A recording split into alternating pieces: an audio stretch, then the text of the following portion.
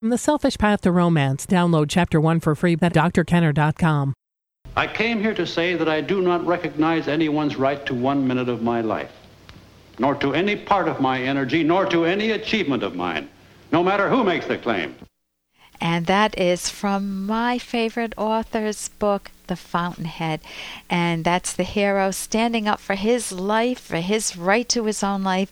And think about the people you know who are doormats, who always live for other people, and they look like the do-gooders, but inside they're real bitter, they're sarcastic, they're depressed, because there's no time for me, they say. I do everything for everyone else. No one pays attention to me, and I'm fed up with it. But I feel guilty feeling fed up with it, and okay, I'll be the good person again. People go through their lives like that. And if you want to wake up and figure out how to be self-valuing without being mean, without being a bulldozer and being what people typically think of as the selfish brute, just doing everything for yourself and never a thought for anyone else, I'll tell you, self-valuing people, ones that stand up for themselves, speak their own mind clearly, pursue their own dreams, are the best friends, because they're not envious, they're not clingy. They have a self, and those make the best friends, those types of people. So give that gift to yourself sometime. Read The Fountainhead. I loved it. It changed my life. I went from being a housewife to going back and getting a PhD and going on to get a radio show with my husband. My husband helps me out behind the scenes here. Right now, I want to turn to the phones. What would you do in this situation if your husband wanted to force you to have sex with other men and you don't want to go there? Hey, Dr. Skinner.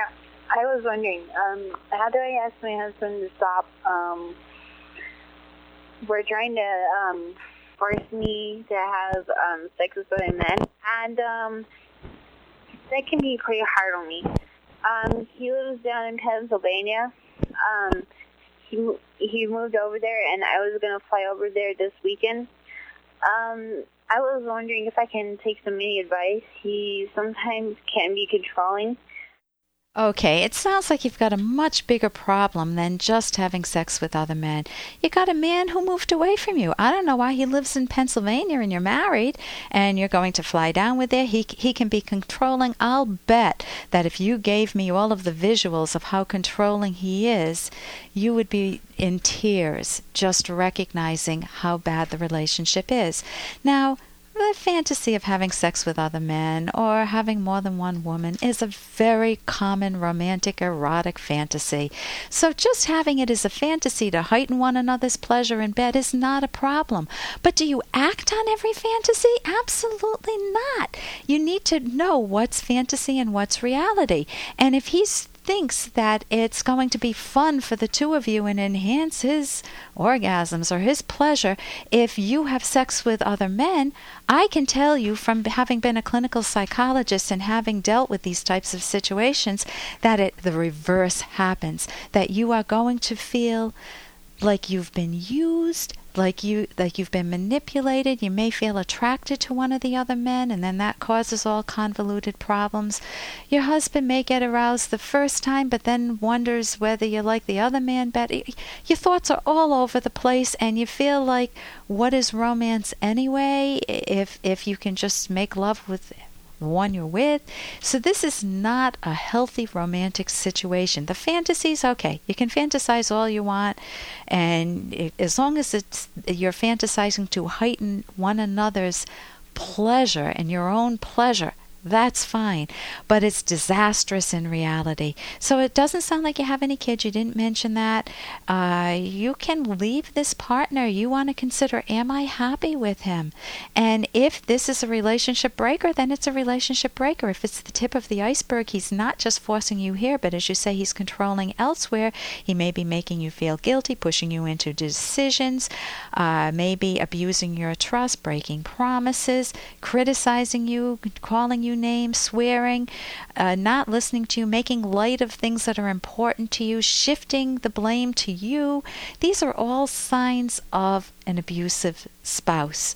And forcing sex on you is another sign of an abusive spouse. Demanding sexual acts you don't want. I'm getting some of this from a website, crescentlife.com. So you could go there and look up signs of domestic abuse, and all you have to do is Google signs of domestic abuse and see if the shoe fits. If the shoe fits, you want to get out of this relationship. This is not a good relationship, even if he is your husband. It's perfectly legitimate and moral to divorce when you are not a good match and you feel like it's suffocating you as an individual. But learn how to stand up for yourself. I mentioned the book early, The Fountainhead, and also the book Atlas Shrugged by Ayn Rand. It talks about psychological independence, how never to let anybody step on you the way your husband appears to be doing. So again, you may be a victim of domestic violence. You don't want to be a victim. You want to be a survivor. So stand up for yourself and get yourself some help. You can find some therapy maybe to try to disentangle yourself, or couples therapy if your husband isn't as bad as I've imagined him to be. I'm Dr. Ellen Kenner. You're listening to The Rational Basis of Happiness. Here's a question I got from a young guy who's learning how to date, and he doesn't know when exactly to pop the question, will you be my girlfriend? Can we go steady? And he says he does it at all the wrong times. He'll be on some fantastic dates, and he loves being with these women, and then he'll do something real jerky, like at the movie theater while the girl's totally engrossed in the movie. He's totally engrossed with her, and he looks at her and pops the question, will you be my girlfriend? And she says, shut up, because he's making noise in the theater, and it's the wrong time, wrong place, and he loses her. They both turn red. So this is from Jason.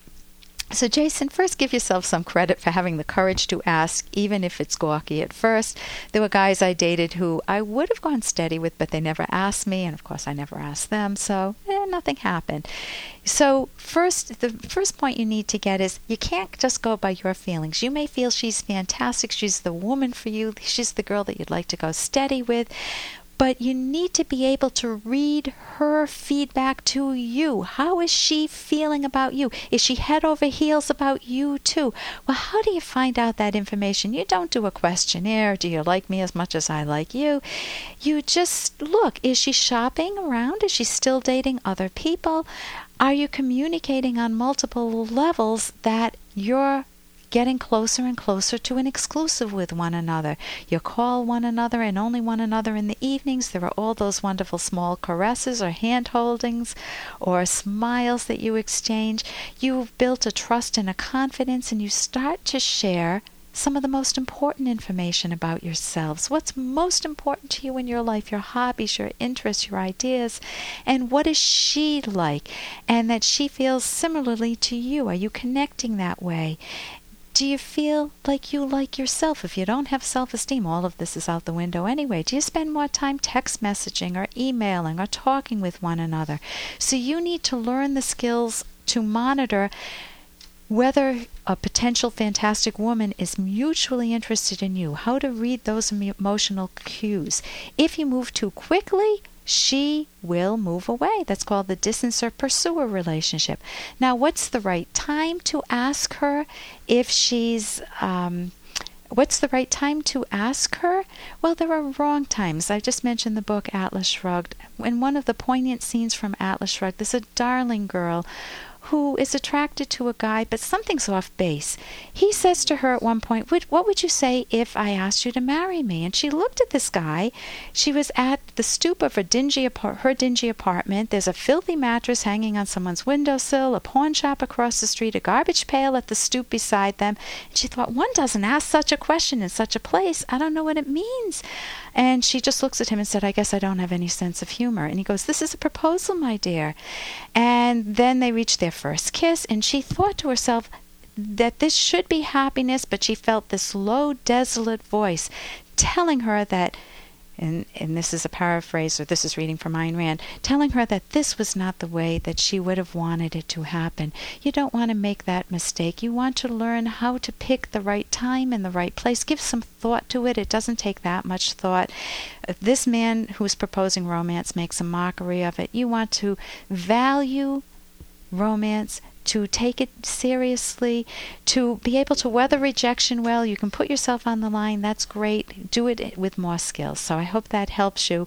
And try to find out if she thinks you're as fantastic as her before you get into a committed relationship. So I didn't have that much time to flesh out what it was like in a Turkish bath, but I will talk about that sometime in the future. We were with a lot of geriatric people. My husband and I went to a Turkish bath in Turkey on a recent trip. We went into a sauna first, and one Japanese guy was absolutely hysterical. He's flexing his muscles in front of us, and it was just really funny. And I'm having hot flashes, and I'm thinking, why is everyone sitting in the sauna and having hot flashes along with me? And then we went on to the rest of the Turkish bath, which I guess we'll leave for another time, because right now, when we come back, we're going to be talking about signs of alcohol abuse. Do you have it? Does someone in your family have it? I'm Dr. Ellen Kenner on the Rational Basis of Happiness. Here's an excerpt from The Selfish Path to Romance by Drs. Kenner and Locke.